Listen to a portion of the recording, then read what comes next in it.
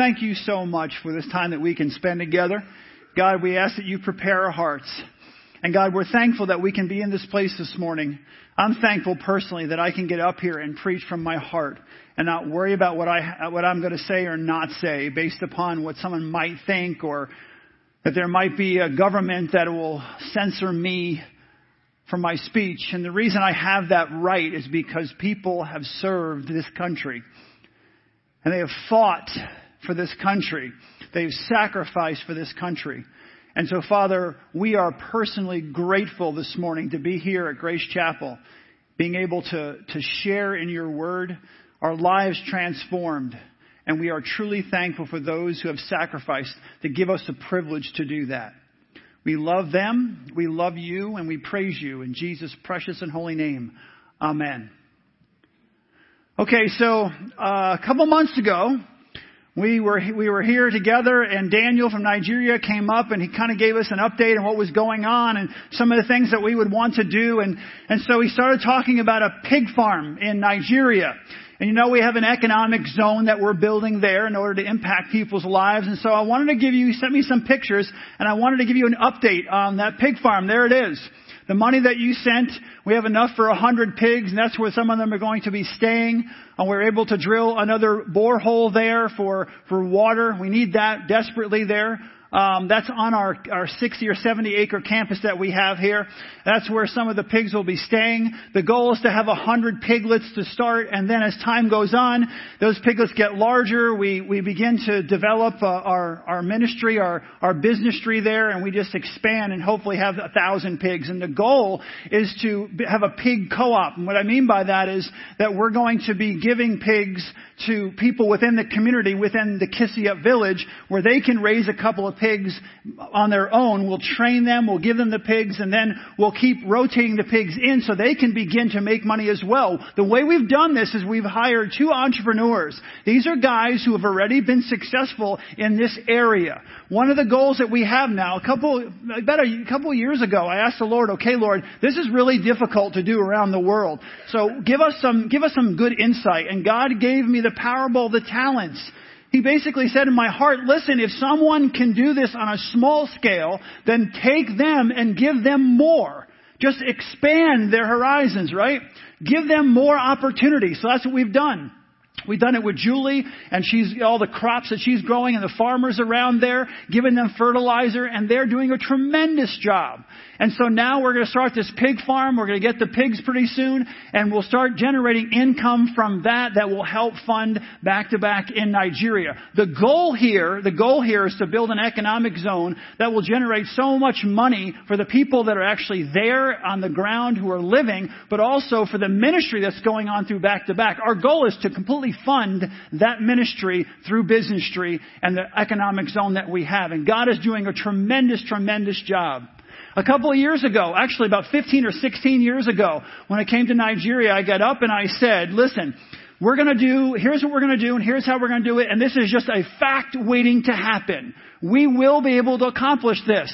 But I'm going to tell you, over the last few years, over the 16 or 17 years we've been together, this has been a challenge. Going into another country where you're constantly you have to be careful that people won't take advantage of you. So many things have happened. There's so many things that have been up and down. It's like a roller coaster ride of emotions. But we have consistently stayed with it. And now we are really beginning to see tremendous success in the vision that we had for that area. Here's the reality. Starting a journey, which we're all on in this series, we're on this journey. Starting a journey is one thing. Staying with it when things get difficult will determine your success or your failure. And it doesn't matter if we're talking about a site in another country. I am sure we're going to run into problems with this whole pig operation. I'm sure we are. Our success or our failure will be determined if we are willing to stick with it. If we are willing to plow through. When the enemy comes and tries to stand in our way, are we going to be resilient? Are we going to continue to march forward? This morning we're going to continue our series, How Big Is Your God? And what I'd like to do is I want to look at the children of Israel and the things that they have got, what they're going through, what they have been through. the choices they have made. And I'd like to look at those choices as we go through this series and then apply those to our lives. The good and the bad. What can we learn from the children of Israel as they move from bondage to the promised land? What can we glean from them about our own journey? God wants to take us to the place where we are right now, okay? Remember we talked about setting goals. You need to set a goal or a couple of goals. What is it where are you now in your spiritual life? Where does God want you to be? Where do you want to be? And then how are you going to move from where you are from bondage to the promised land? It's a journey that we're all on together. And it's a journey that is going to take determination. Our goal, my goal is to really try to gather as much information, gather some themes from their journey that we can then apply to our lives. So we talked about Joseph already. We talked about how did they get to Egypt in the first place. I'm not going to go through the whole thing. We talked about the life of Joseph. And Joseph leads us to the place where we are now. Now we're in the book of Exodus. And in Exodus chapter 1, verses 6 through 9, it kind of lays the foundation. It says, "Now Joseph and all of his brothers, all that generation died, but the Israelites were fruitful and multiplied greatly and became exceedingly numerous so that the land was filled with them. Then a new king who did not know Joseph came into power in Egypt. 'Look,' he said to his people, 'the Israelites have become much too numerous for us.'" And so he's concerned. He's got this tremendous concern that there's so many of them that they're going to maybe, align with their enemies. And man, you have an enemy from within, which it didn't have. He did not have an enemy from within, but that was his mindset. He was concerned about there were so many of them. So he said, what we need to do is we need to enslave them. This was a Pharaoh who did not know about Joseph. And so he said, too many of these Israelites, we need to enslave them. And in verse 11, it basically said that they put slave masters over them to oppress them with forced labor.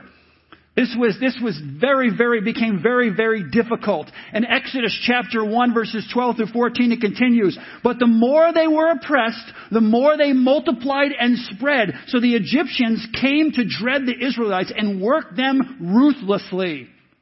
They made their lives bitter with harsh labor in brick and mortar and with all kinds of work in the fields. In all their harsh labor, the Egyptians worked them ruthlessly." And then so Pharaoh tells the midwives, the Jewish midwives, that what I want you to do is I want you to kill all the male born of the Hebrews. So as they're being born, when they're born, figure out, boom, kill them. The midwives decide, you know what, we're not going to listen to the king. We're going to listen and submit to God. So they don't do that. But then in chapter 1, this is what Pharaoh does. This is what Pharaoh says in 22. "Then Pharaoh gave this order to his people. 'Every Hebrew boy that is born you must throw into the Nile, but let every girl live.' During that time then," he gives that edict, if you will, "during that time Moses is born. So Moses' mother does not want to lose her son, so she hides him for 3 months. She keeps him hidden. Once she can no longer keep him hidden, she puts him in a basket and she puts him in the Nile among the reeds." Okay? Hidden in the reeds. Pharaoh's daughter comes down to bathe and she hears the crying of the baby. She sends her servant over. The servant takes the basket out of the water and there it is, a little baby. So Pharaoh's daughter says, she felt sorry for the baby. So she took the baby as her own and she said to her servant, "Go find a Hebrew woman who can nurse this baby." So they go and find, guess who? Right, Moses' mother. Okay? Again, remember Joseph, the providence of God? Remember how we said Joseph is a foreshadowing of the coming of the Messiah and it was woven all the way through? God's providence is not finished here. So they go to find a Hebrew woman to nurse the baby, Moses, and they end up with Moses' mother. And you know the rest of the story. Moses then grows up. right, in Pharaoh's home. He grows up among royalty. One day he's out and he sees his own people, the Hebrews, being mistreated, and one specific Egyptian is beating a Jew, a Hebrew. And so Moses looks around, doesn't see anybody, runs over, kills the Egyptian, and buries his body in the sand. Pharaoh then finds out what Moses did, and Pharaoh wants to kill Moses, and Moses flees to Midian. So Moses is now gone. He's kind of in exile, if you will. The Hebrews the people of God are basically overwhelmed. They've been in captivity now they've been there for 400 years. Our country's not even that old. That's how long they've been there. And they start crying out to God and saying, God, please help us. The oppression now is becoming overwhelming. Now this new Pharaoh has taken over. He's got them in forced labor. He's making them do the most difficult things, and they're being overwhelmed. They start crying out to God. And God then calls Moses to free his people, to set his people free. Moses then comes back to Egypt, goes before Pharaoh, and the battle between Moses and Pharaoh begins.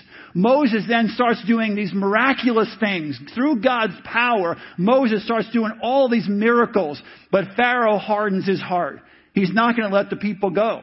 And then you have the 10 plagues, and the plagues start out, but Pharaoh continues to harden his heart. He's not going to let the people go. But after a while, those plagues begin to wear on him. They get worse and worse. And at one point, Pharaoh's just like, okay, just get out of here. Leave. Just take your people and go. They can't take it anymore. The things that were happening were overwhelming. So they said, just take your people. We want you to go. So the people of God get all their things together. They leave Egypt, and then Pharaoh and his kind of cohorts realize, wait a second, we just lost all of our forced labor. This was our labor pool for our country, and we can't really get things done and accomplish what we want to get accomplished. So they say, well, they changed our mind. God, their hearts are hardened again, and they go after the children of Israel. Okay, so now. Now the journey truly begins for us. Okay? Now the journey truly begins. Now you really need to start asking yourself, how big is my God? Because here comes Pharaoh. Okay? You're on your journey, and you've got to start asking that question, how big is my God? Because here comes the enemy. Here comes the enemy standing before you. You need to begin to ask those questions. You've set your goals, right? You set your goals. You are on your way, but now the battle truly begins in your life. Because now you said, this is where I am. This is where I'd like to be. The enemy knows that. So now the enemy's coming. We cannot allow those people at Grace Chapel to get too excited about what Greer's talking about. We can't let this happen. And so now the battle individually and corporately truly begins. Okay? Here comes Pharaoh. Here he comes. The enemy is going to try to stop you, going to try to stop me. Here's what's going to happen. You will have to face your fears. If you're saying, I want to move from, I'm in bondage to this, whatever it is, this personality flaw. I have this sin in my life. I have this habit that I'm continuing to struggle with. If you want to move from bondage to the promised land, to where God can use you in such a powerful way, you have to realize you're going to have to face your fears. You're going to have to face your enemy. You're going to have to face your past. You're going to have to face your giants, those giants that stand in your way and have blocked you for years from doing what God has called you to do. You are now, if you're truly going to follow this journey, through with this journey, here it comes. Here it comes.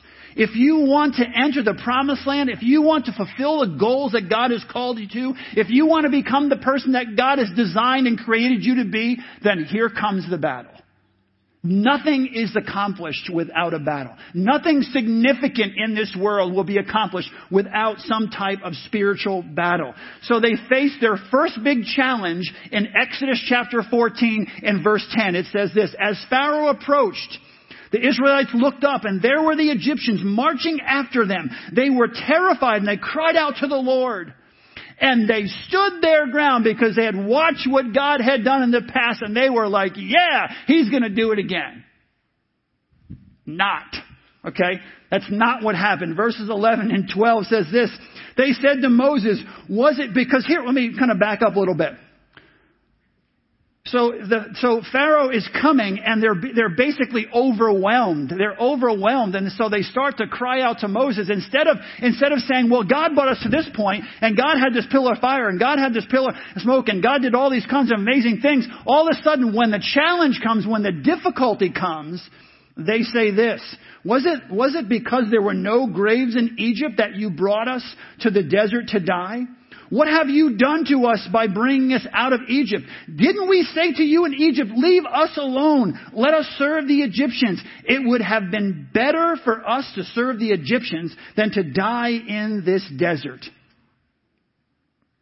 They start to, the first opportunity that God gives them to hold and stand strong. It's whose stupid idea was this in the first place? Whose idea was this? Why would we even think about taking this journey? I should just stay safe. You're thinking maybe the enemy's going to be telling you, why are you even attempting this? You've attempted it before, and you remember what happened. Better for you just to stay in bondage. It's safer in bondage, okay? Stay where you are, people. Do not listen to him. Don't listen to the Word of God. Stay where you are. It's much safer there. Whose stupid idea is this to go into this series anyway and rile all these people up? It's not going to work, and I'm going to kind of pound you, so you might as well just deal with the reality of where you are and stay right there. And that's exactly what the Israelites were feeling. But God protects them. He opens up the sea, okay? There's you, okay? There's you. He opens up the sea. He splits the sea so we can walk right through it. So they walk right through and they get to the other side. When they get to the other side, He allows the Egyptians to go. The Egyptians go. They start chasing after the Israelites.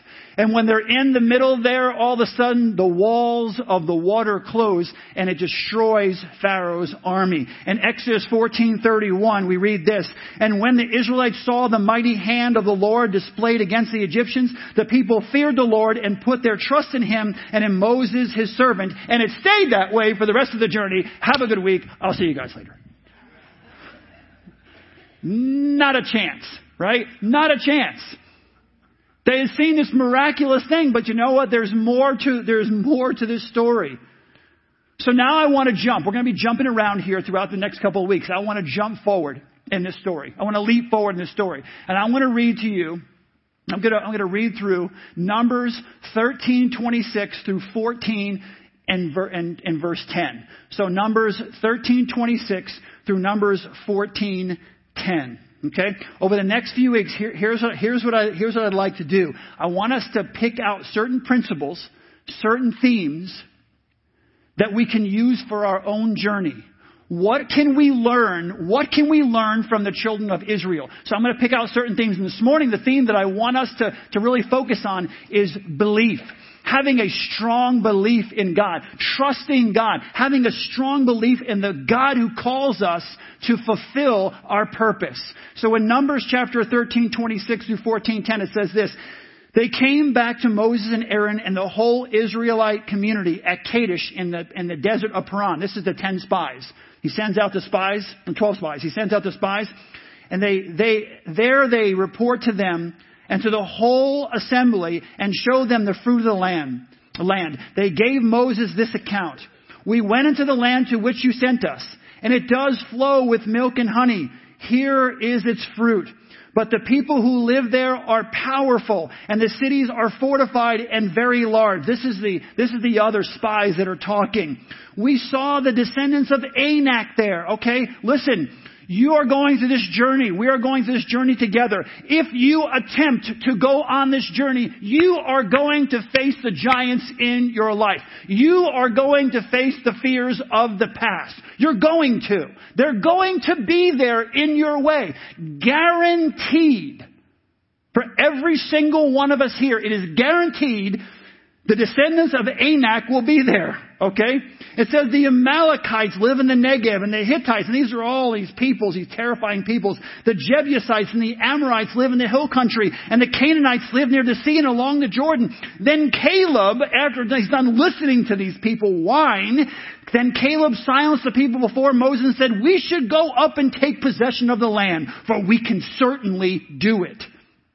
But the men who had gone up with him said, we can't attack those people. They are stronger than we are. And they spread among the Israelites a bad report about the land they had explored. They said, the land we explored, devour those living in it. All the people we saw there are of great size. We saw the Nephilim there. The descendants of Anak come from the Nephilim. Again, there will be giants in your path. Whatever they are for you, they're different for every single one of us. We have childhood memories. We have abuses from childhood. We have things that went on in our adult lives where Satan has woven into the fabric of our being lies that keep us in bondage. And there they are. The giants are there. We seemed like grasshoppers in our own eyes, and we looked the same to them. We felt like grasshoppers. These people are, the power of the enemy is so overwhelming, it's foolish to even go on this journey. It is foolish to even try it. That night, all the members of the community raised their voices and wept aloud. All the Israelites grumbled against Moses and Aaron, and the whole assembly said to them, if only, listen to what they say, if only we would have died in Egypt or in this wilderness. Why is the Lord, now they're blaming him, bringing us to this land only to let us fall by the sword? Our wives and children will be taken as plunder. Wouldn't it be better for us to go back to Egypt? That's the question that's going to come up in your mind. When the giants start yelling, when the enemy is in your face, you're going to be wondering what, you're going to say, it was Jeff Greer's stupid idea to even come up with this journey idea of coming from bondage to, why don't, we should have just, let's just give up now, right? Let's just give up now. Let's just give up now. Wouldn't it be better for us to go back to Egypt? And they said to each other, we should choose a leader and go back to Egypt. Then Moses and Aaron fell face down in front of the whole Israelite assembly gathered there. Joshua, son of Nun, and Caleb, son of Jephunneh, who were among those who had explored the land, tore their clothes and said to the entire Israelite assembly, the land we passed through and explored is exceedingly good. If the Lord is pleased with us, he will lead us into the land. God is always with us. Remember that. Remember that from Joseph. God was always with him. It doesn't say that. I'm just throwing it out. A land flowing with milk and honey, and we'll give it to us. Only do not rebel against the Lord, and do not be afraid of the people of the land, because we will devour them. Their protection is gone, but the Lord is with us. Do not be afraid of them. The giants are coming. They're going to be there. They're prepared to stand in your way. Do not be afraid of them. But the whole assembly talked about stoning them. Then the glory of the Lord appeared at the tent of meeting to all the Israelites. Numbers chapter 14 verses 20 through 23. The Lord replied, I have forgiven them as you asked. Nevertheless, as surely as I live, as surely as the glory of the Lord fills the whole earth, not one of those who saw my glory and the signs I performed in Egypt and in the wilderness, but who disobeyed me and tested me 10 times, not one of them will ever see the land I promised on oath to their ancestors. No one who has treated me with contempt will ever see it. That cannot happen in our lives. If you continue to say, let me die in the desert, let me die in the desert, let me die in the desert, let me die, I give up, I give up, I give up. Whose fault is this? God, why? After a while, sometimes God confirms your own decision. He did it with Pharaoh. God will confirm your decision. We cannot fall into this category. Verses 28 and 29, so tell them, as surely as I live, declares the Lord, I will do to you, listen, right, this is what I just said, I will do to you the very thing I heard you say. In this wilderness your bodies will fall, every one of you 20 years old or more who was counted in the census and who has grumbled against me. See, I believe this passage speaks to us about a lack of faith and a lack of vision. A lack of belief. and a lack of vision of where God wants you to be, what God has for your life. If you're going to be a people that are seeking after God, we need to live with purpose. We need to have a powerful belief in the God that we serve. You have to ask yourself the question all along this journey, how big is my God? Because you're going to be facing giants, and you're going to have to ask yourself the question, how big is my God? Can my God handle what has happened to me? Can my God handle what is coming my way? How big is my God? One of the things that we need to glean from this passage, all these themes, and this is what I want you to glean. And to me, this is extraordinary. Extraordinary. Many people would rather die in obscurity than attempt greatness. That's what I learned from this. Most people, from my experience, would rather die in obscurity, would rather just fall in the desert or just crawl up and make a little tent for themselves and live in bondage, live here, instead of trying and living with all their hearts to get to the promised land. Most people would rather die in obscurity than attempt greatness. Look at Israel. They would rather die in the desert than attempt greatness and live in the promised land. Listen, if God calls us, we need to follow. God is calling every single one of us, and we need to follow. We need to trust Him with all of our hearts. We need to allow ourselves to be used by Him. And once we allow ourselves to be used by Him, then we need to hang on for the ride of our lives. The reason that so many of our teenagers are walking away from the church when they graduate from high school is because there's no passion. No one's storming, no one's grabbing a sword. Not no one. Many people around them are not grabbing their swords and storming the mountain. There's no vision that we're saying we will accomplish this. And I know it's difficult. It sounds ridiculous that we're going to try to overcome this or that we're going to accomplish this as a church. But we are saying we're putting a stake in the ground, and we're saying to our children, we are going to fight with all of our hearts to accomplish what God has called to us to accomplish, and give them specifics. Specifics so they can look at us as adults and say, this, my mother and my father and my pastor and my aunt and my uncle and my adult friends and all the people I've watched, they live for God. They're passionate about God. They're zealous for God. They're relentless for God. This was real. My faith is real. I'm watching these people live this out. This is real stuff.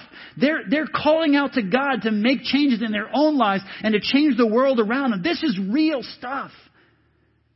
So if God calls you, we need to follow that call, and then we need to hang on for the ride of our lives. Each of us, every single person here needs to pick a battle. What is your cause? What is the cause that God has called you to? We need to pick a battle. What wrong is God expecting you to right? We are talkers in this country. We talk about this is ridiculous and this shouldn't happen. This is injustice and all these kinds of things. But God is saying, what wrong have I called you? Have I designed you to right? What battle do you need to pick? Each of us needs to pick a battle. If we pick a battle, our children will pick battles. We need to pick fights with the enemy. That's our responsibility. We don't need to cower and wait for them to come to us. We need to take the fight to them. And our kids need to see us doing it on our knees, through our words, through our actions. We need to create such a movement in our hearts that our children are swept up into it. Listen, you were not created by God to exist. You were not created by God to just exist, to live a mediocre life. You were created by God, each one of us, to live each day with relentless passion. You were not created just to exist, to live in the desert. You were created by God to live every single day with relentless passion for Him. That is our goal. So I'm asking you again, what battle has God called you to fight? What cause has He called you to take up? And it may not be, I'm going to take on an entire country. I'm going to change all. No, one person. Maybe your battle is to invest in one person's life. There are people along my life's journey that have invested their lives into me. And they've changed my life in so many ways. There are children in our classrooms who need a strong male figure or a strong female figure to come alongside them and support their parent or their parents and encourage them and let them know how special they are and how unique they are and how God's going to use them. And they'll hear your words. Maybe your cause is to invest in one child's life. One child, that's all we need to do. And when he shows us what that cause is, we need to remember. We need to remember it is God's plan. It is God's plan. And he will use us to work out the details. Remember Joseph? It was God's plan, and God used Joseph to work out the details. He used everyone in the entire story to work out his details. So if God calls you, realize it is His plan. No matter how scary it might be, it's His plan. And He will give you what you need to accomplish His plan and call on your life. See, we all have a choice. Every single one of us has a choice to live out God's plan or to live in spiritual obscurity. I have a choice. Jeff has a choice. Every single one of you in this room, you have a choice to live out God's plan or to live in spiritual obscurity. In your life right now, ask yourself, what am I choosing? What am I choosing? Are you comfortable with mediocrity, or do you want more from your Christian life? Aren't you tired of living in the desert? Aren't you tired of living in bondage? Aren't you tired of every time you make a step forward, you think, it's going to go back to Egypt and I'll die there. I may not live what God calls me to live, but I'm going to stay in Egypt. Aren't you sick and tired? Aren't you totally uncomfortable with mediocrity? Don't you ever have a desire to live out more in your Christian life? A passion to live out more in your Christian life? Doesn't your spirit ever cry out, Lord, I want to face the giants. I want to seek them out. I don't want to hide from the giants. I want to seek them out. What I'm talking about there is not just waiting for the giants to come your way, but looking for the opportunity for the fight. Go pick a fight. Decide what it is. Decide what it is. What is the goal that I have to move from bondage to the promised land? Pick that goal. Pick that fight and then go after it. Pick a fight. Don't wait for the fight to come to you. You know, it's amazing, the armor of God. We talked about the armor of God. And I've told you this before. The armor of God. All the armor of God, okay, it goes through the whole thing. Do you know the only place a Christian is defenseless when it comes to the armor of God? It's back. So don't turn your back on the enemy. You move forward. When you move forward, you have all the weapons of God that you need. The only time you're vulnerable is if you turn your back. Don't turn your back.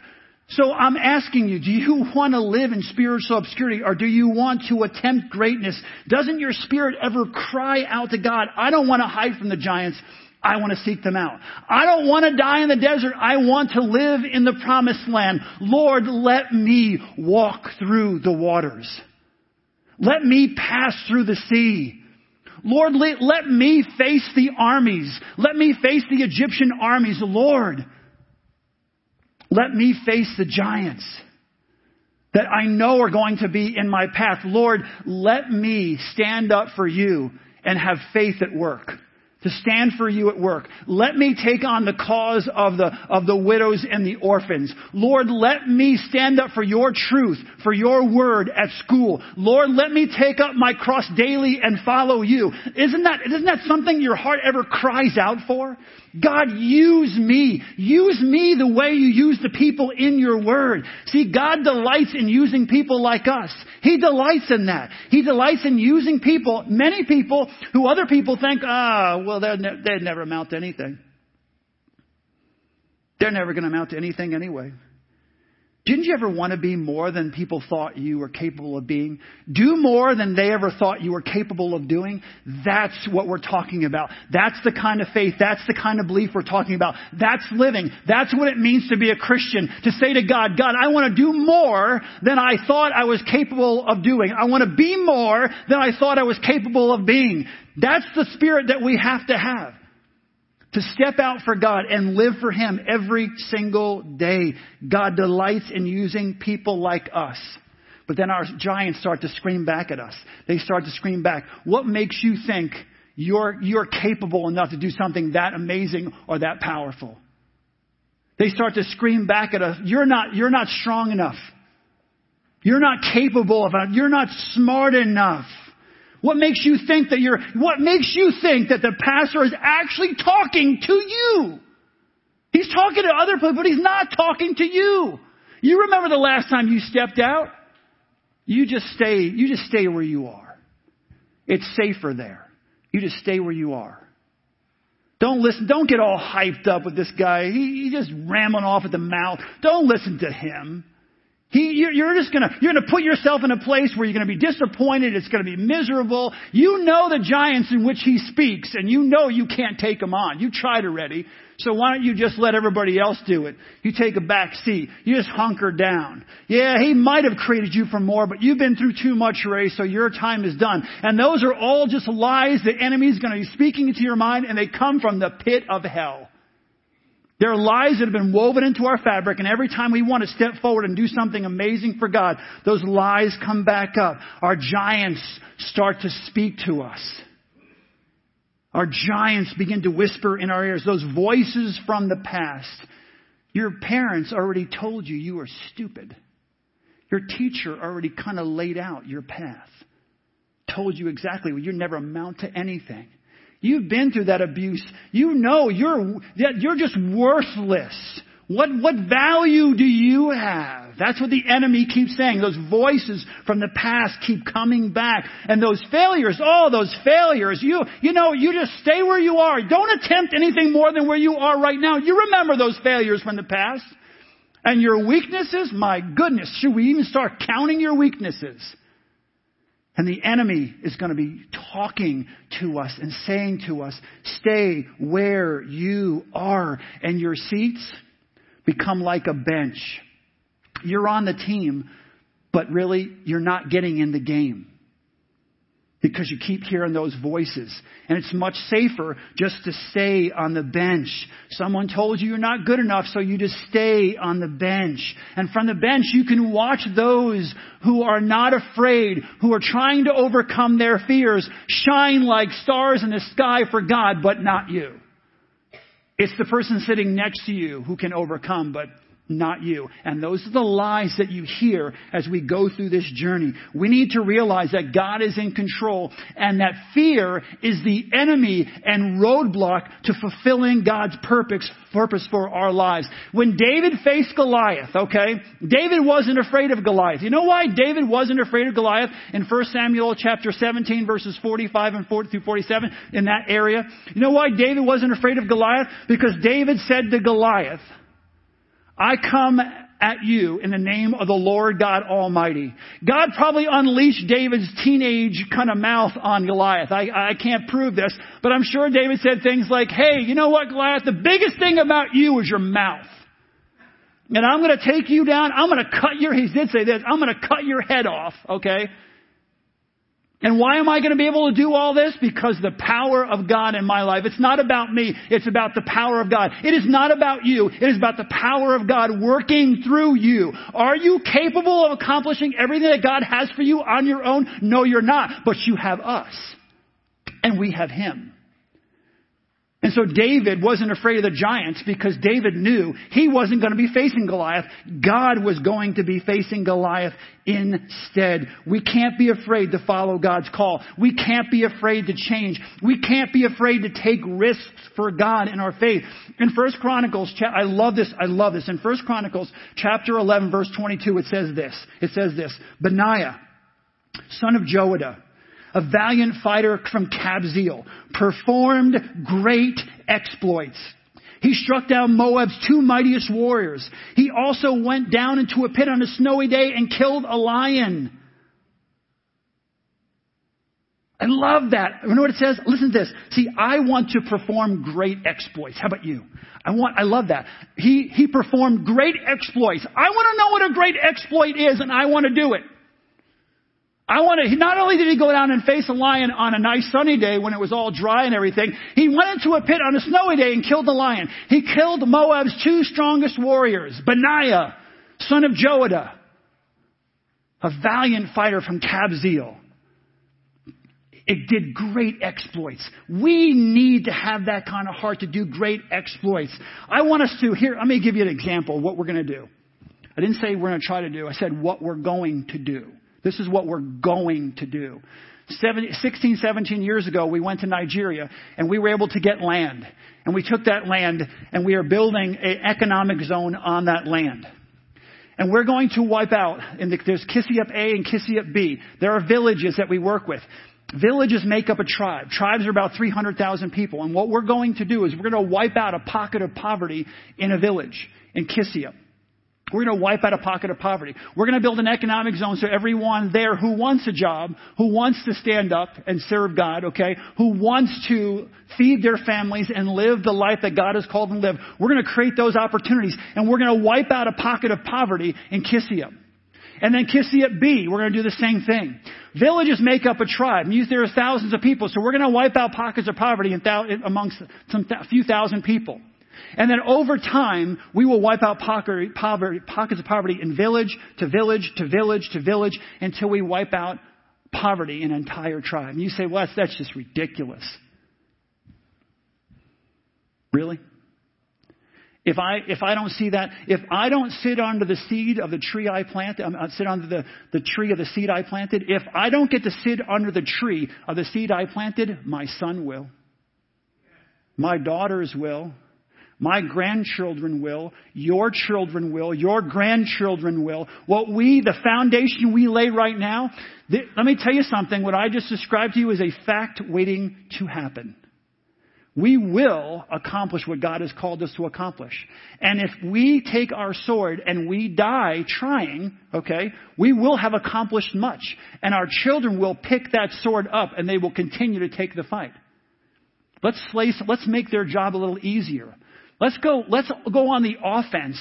Let's cut through the red tape. Let's pick fights with giants. Let's pick fights with the enemy.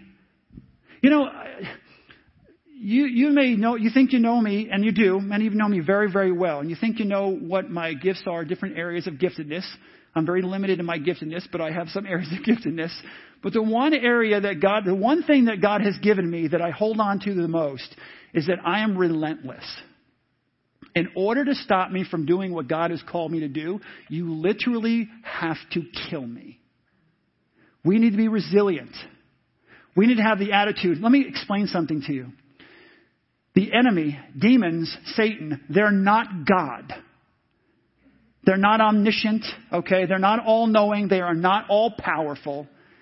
They run out of energy. If we decide as a church that we're going to accomplish something and we don't give up and we are resilient and we are relentless and we are passionate, guess who gives up first? Not us, the enemy. Greater is he that is in me than he that is in the world. I am a royal priesthood, a holy nation, a person belonging to God. I am a joint heir of Jesus Christ.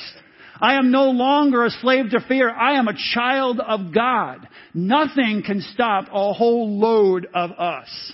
The enemy scares us. You know what? The enemy should be scared. The frightened ones should be them, not us. Why? Because we walk in the steps of Jesus Christ. And He will carry us when He needs to carry us. He will give us strength when He needs to give us strength. My friends, we will accomplish all that God has called us to accomplish.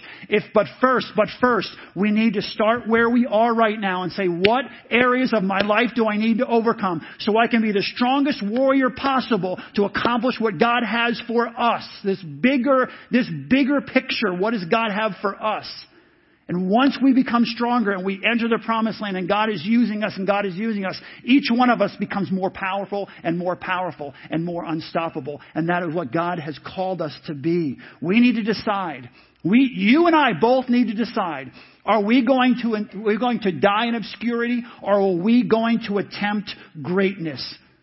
What is your greatest fear? Ask yourself, this morning, what is your greatest fear? And my question to you is, how are you going to overcome it? What is your greatest fear? What is holding you back? And what is your plan to overcome that fear? Figure it out, because unless you have a plan to overcome your fear, you will be tempted to follow the same pattern as the children of Israel. and you will die in the desert. We need to have a plan to figure out how are we going to overcome our fears so that we accomplish all that God has for us. I guess I forgot to tell you this. This is one thing I kind of left out. If you want to enter the promised land, you're going to have to take it by force.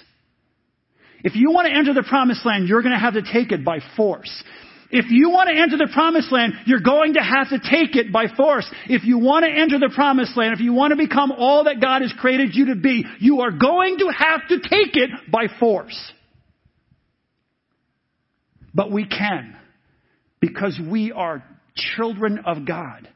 And greater is He that is in us than he that is in the world. And we are no longer slaves to fear. We may still fear, but we are walking toward deliverance. We are walking toward Jesus Christ. We are walking toward the one who will give us the strength and the power to accomplish all things. If we want to enter the promised land, my friends, we're going to have to take it by force. Let's pray. Father God, thank you for this great time. Thank you for this great opportunity to come together and to serve you. Father, thank you for being a God who gives us all the strength that we need, everything that we need to accomplish your call for our lives. And God, I pray that each one of us in our hearts would sing from the top of our hearts, from the depths of our being, Lord God, that we are your children and we can accomplish all that you have for us. And we pray these things in Jesus' precious and holy name. Amen.